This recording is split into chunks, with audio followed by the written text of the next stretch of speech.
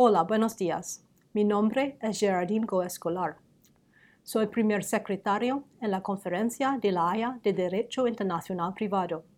Hoy voy a hablarles de esta organización, de sus orígenes, su estructura y sus contribuciones al Estado de Derecho y al acceso a la justicia en el ámbito civil. Dos hechos interesantes que ocurrieron en el año 1893 merecen nuestra atención.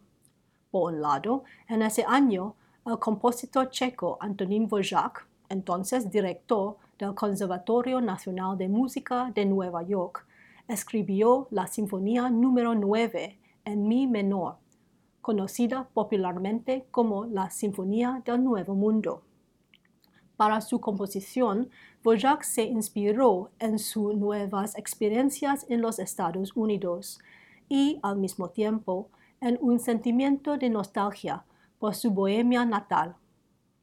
Esta sinfonía ilustra la búsqueda de Dvořák para armonizar tradiciones musicales traspasando fronteras. El estreno por la Filarmónica de Nueva York, bajo la dirección de Anton Seidl, fue un éxito arrollador.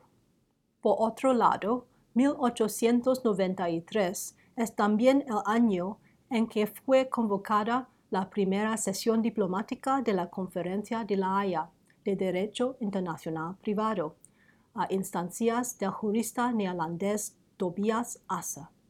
Como señaló el presidente del Comité del Premio Nobel al otorgarle el Premio de la Paz a Asser en 1911, las primeras sesiones diplomáticas en La Haya prepararon el terreno para convenios que unificarían el derecho internacional privado, logrando así una mayor seguridad pública y más justicia en las relaciones internacionales. Asser propuso que los estados nacionales designaran comisiones permanentes para contribuir con la labor de la Conferencia de la Haya. A su juicio, esas contribuciones sentarían las bases de una organización internacional que, sin interferir en la plena autonomía legislativa de los estados, contribuiría a la codificación del derecho civil internacional. Entre 1893 y 1904 se celebraron 4 conferencias diplomáticas en La Haya. Estas conferencias reunieron principalmente a estados de Europa continental y, en 1904, se incorporó también Japón. Se concluyeron 7 tratados multilaterales para la unificación del derecho internacional privado, 5 sobre derecho de familia y 2 sobre procedimiento civil. Estos primeros tratados pretendían garantizar la continuidad de las relaciones más allá de las fronteras, sobre la base del respeto mutuo entre estados. Sin embargo, con el aumento del nacionalismo a principios del siglo XX, el marco establecido por los primeros convenios de La Haya quedó lejos de alcanzar el objetivo de armonizar y unificar el derecho internacional privado.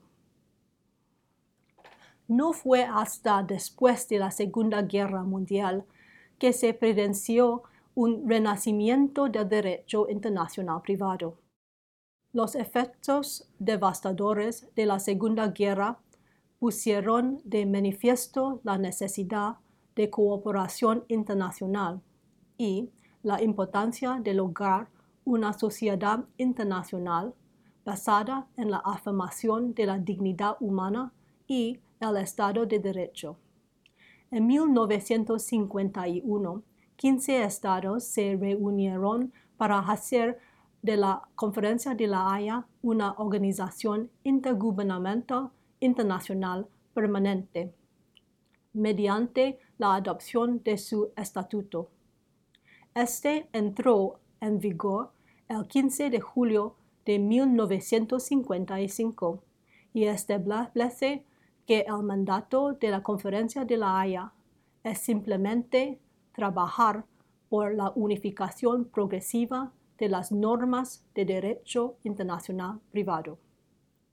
Hoy en día, la Conferencia de la Haya es una organización mundial que reúne a los estados para negociar y concertar tratados relativos a cuestiones internacionales que afectan a particulares, familias, empresas y organizaciones.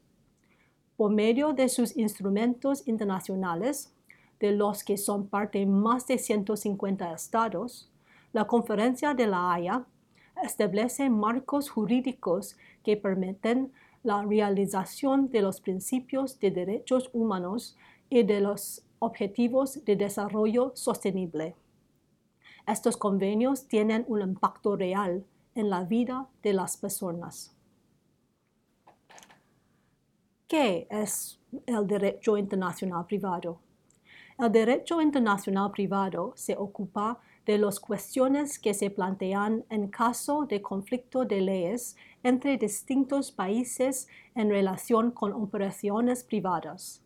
Por ejemplo, la jurisdicción competente, es decir, la elección del foro o del reenvío o transferencia de un procedimiento, la elección del derecho aplicable, el reconocimiento o la ejecución de sentencias o decisiones extranjeras y los mecanismos de cooperación jurídica entre estados.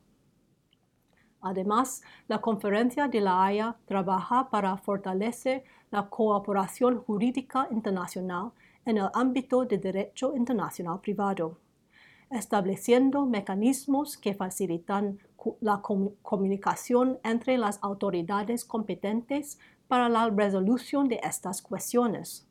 El objetivo de los convenios de la Conferencia de la Haya es encontrar soluciones para estas cuestiones a nivel internacional en los siguientes ámbitos: la protección internacional del niño y el derecho de familia, el derecho procesal civil internacional, el derecho comercial y financiero internacional. ¿Cómo funciona esto en la práctica? La Oficina Permanente, en su calidad de secretaria de la Conferencia de la Haya, facilita la labor de los miembros en la redacción y adopción de tratados multilaterales. Para elaborar un convenio, la Oficina Permanente primero realiza una investigación preparatoria y después una comisión especial, integrada por expertos propuestos por los gobiernos. Elabora un proyecto de convenio que se discute ampliamente. Finalmente, el texto definitivo acordado se adopta en una reunión plenaria de una sesión diplomática. Una vez adoptado, tenemos un nuevo convenio de la Conferencia de la Haya. En algunos casos, sin embargo, las partes del convenio deben aceptar la adhesión o ratificación de un no miembro.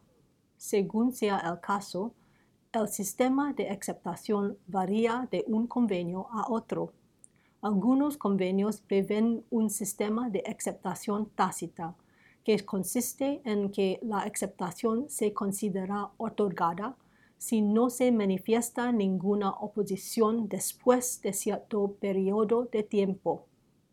Un ejemplo de ello es el artículo 12 del Convenio de 1961, por el que se suprime el requisito de legalización de los documentos públicos extranjeros, mejor conocido como el Convenio sobre la Apostilla. Otro ejemplo los tenemos en el artículo 58, apartado 3, del Convenio de 1996 sobre protección de niños.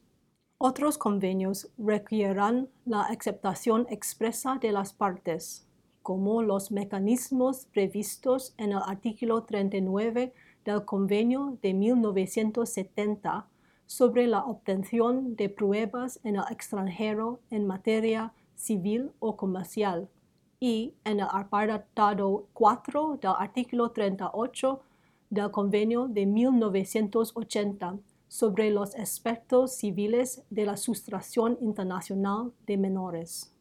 La Conferencia de La Haya también colabora con varias organizaciones internacionales, como la Organización de las Naciones Unidas, en particular con la Comisión de Derecho Mercantil Internacional, CNUDMI, el Fondo de las Naciones Unidas para la Infancia, UNICEF, el Comité de los Derechos del Niño y el Alto Comisionado para los Refugiados.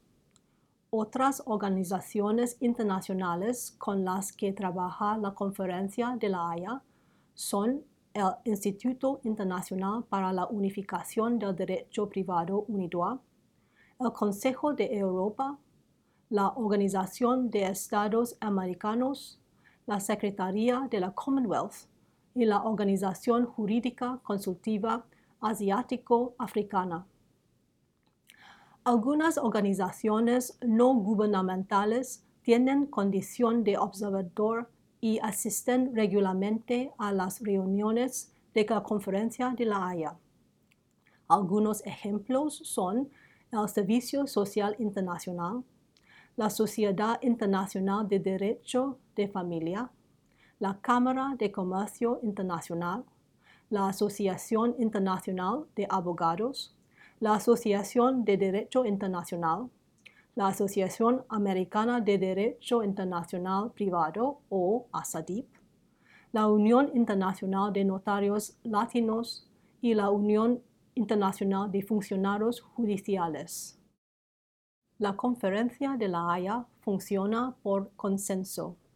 Se celebran reuniones de comisiones especiales, grupos de trabajo y grupos de expertos para discutir y consultar sobre cuestiones de fondo relativas a los convenios en vigor o posibles convenios futuros. En algunos casos, las comisiones especiales preparan el texto de proyectos de convenios o de recomendaciones.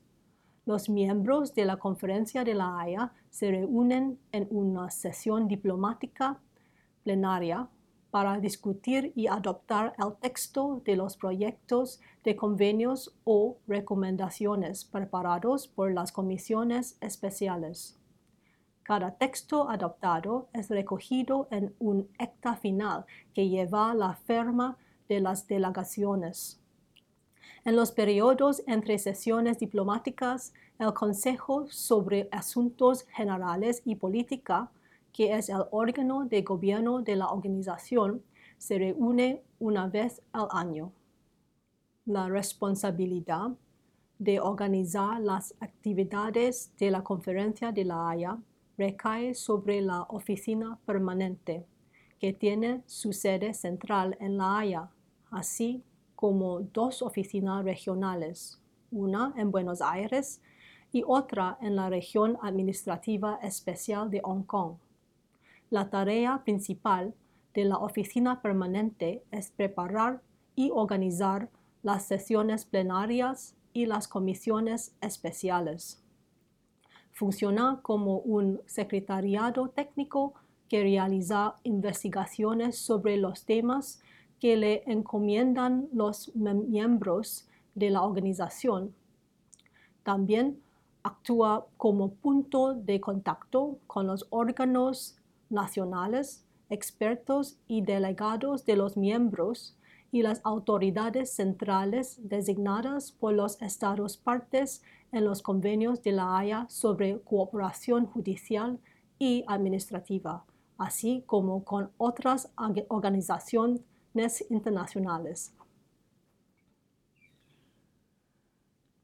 ¿Qué impacto ha tenido la Conferencia de La Haya en la evolución del derecho internacional privado? Además del Estatuto, entre 1951 y 2019, la Conferencia adoptó 40 instrumentos internacionales. El más reciente de ellos es el Convenio sobre Reconocimiento y ejecución de sentencias extranjeras en materia civil o comercial del 2 de julio de 2019. Al fomentar la unificación de las normas de derecho internacional privado entre los distintos sistemas jurídicos y estados, la labor de la Conferencia de la Haya ha tenido un impacto significativo en el desarrollo de los principios de derecho internacional privado. Los convenios de la Conferencia de la Haya introdujeron, por ejemplo, el principio de autonomía de la voluntad de las partes. Los artículos 7 y 8 del Protocolo de 2007 sobre la ley aplicable a las obligaciones alimentarias ilustran la aplicación de este principio. Otro concepto importante es el de libertad en la elección del derecho aplicable, que tiene su corolario en la libertad de elección de foro, concepto consagrado en los artículos 5 y 6 del Convenio de 2005 sobre acuerdos de elección de foro. Un segundo legado perdurable de los convenios de la Conferencia de la Haya es el concepto fáctico de la residencia habitual como principal factor de conexión, innovación que vino a reemplazar los factores de nacionalidad o domicilio. El concepto de residencial habitual es la piedra angular, por ejemplo, del preámbulo y del artículo 3 del Convenio de 1980 sobre la sustracción internacional de menores, del artículo 2 del Convenio de 1993 sobre la protección del niño y la cooperación en materia de adopción internacional, del artículo 5 del Convenio de 1996 sobre protección de niños y del artículo 5 del Convenio de 2000 sobre protección internacional de los adultos. Un tercer elemento innovador de los convenios de la Conferencia de la Haya es que establecen canales directos de cooperación administrativa y judicial. El Convenio de 1965 sobre la notificación o traslado en el extranjero de documentos judiciales y extrajudiciales en materia civil o comercial contempla una vía principal para ello en su artículo 5 y dispone además vías alternativas en sus artículos 8, 9 y 10. En los capítulos 1 y 2 del Convenio de 1970 sobre la obtención de pruebas se establece un marco para las comunicaciones directas y la colaboración entre autoridades administrativas y judiciales. De manera similar, en los artículos 2 y 3 del Convenio de 1961 sobre la apostilla, se reemplaza el complicado proceso de legalización de documentos para su presentación en el exterior por la simple emisión de un certificado por parte de una autoridad competente. El concepto de los canales directos de comunicación y cooperación también se ha aplicado en los convenios de la Haya relativos al derecho de familia. Un ejemplo puntual de ello es la Red Internacional de Jueces de la Haya, una red global para las comunicaciones judiciales directas entre jueces de enlace. La Conferencia de la Haya sigue promoviendo el acceso a la justicia en materia civil y el Estado de Derecho, garantizando la seguridad, certidumbre y previsibilidad jurídica para los particulares, las familias, las empresas y las instituciones cuyas actividades trascienden las fronteras entre los diferentes estados y sistemas jurídicos, al tiempo que respeta la diversidad entre las tradiciones jurídicas. La Conferencia de la Haya promueve la resolución ordenada y eficaz de las controversias y la buena gobernanza a través del Estado de Derecho. La Sinfonía del Nuevo Mundo fue un triunfo para Dvořák, quien señaló que los temas hermosos y variados son producto de la tierra. Resulta entonces un homenaje de los más apropiado que exactamente hace 50 años el astronauta Neil Armstrong llevó consigo una grabación de la Sinfonía del Nuevo Mundo en la misión del Apolo 11, que supuso la llegada de la humanidad por primera vez a la superficie de la Luna en 1969.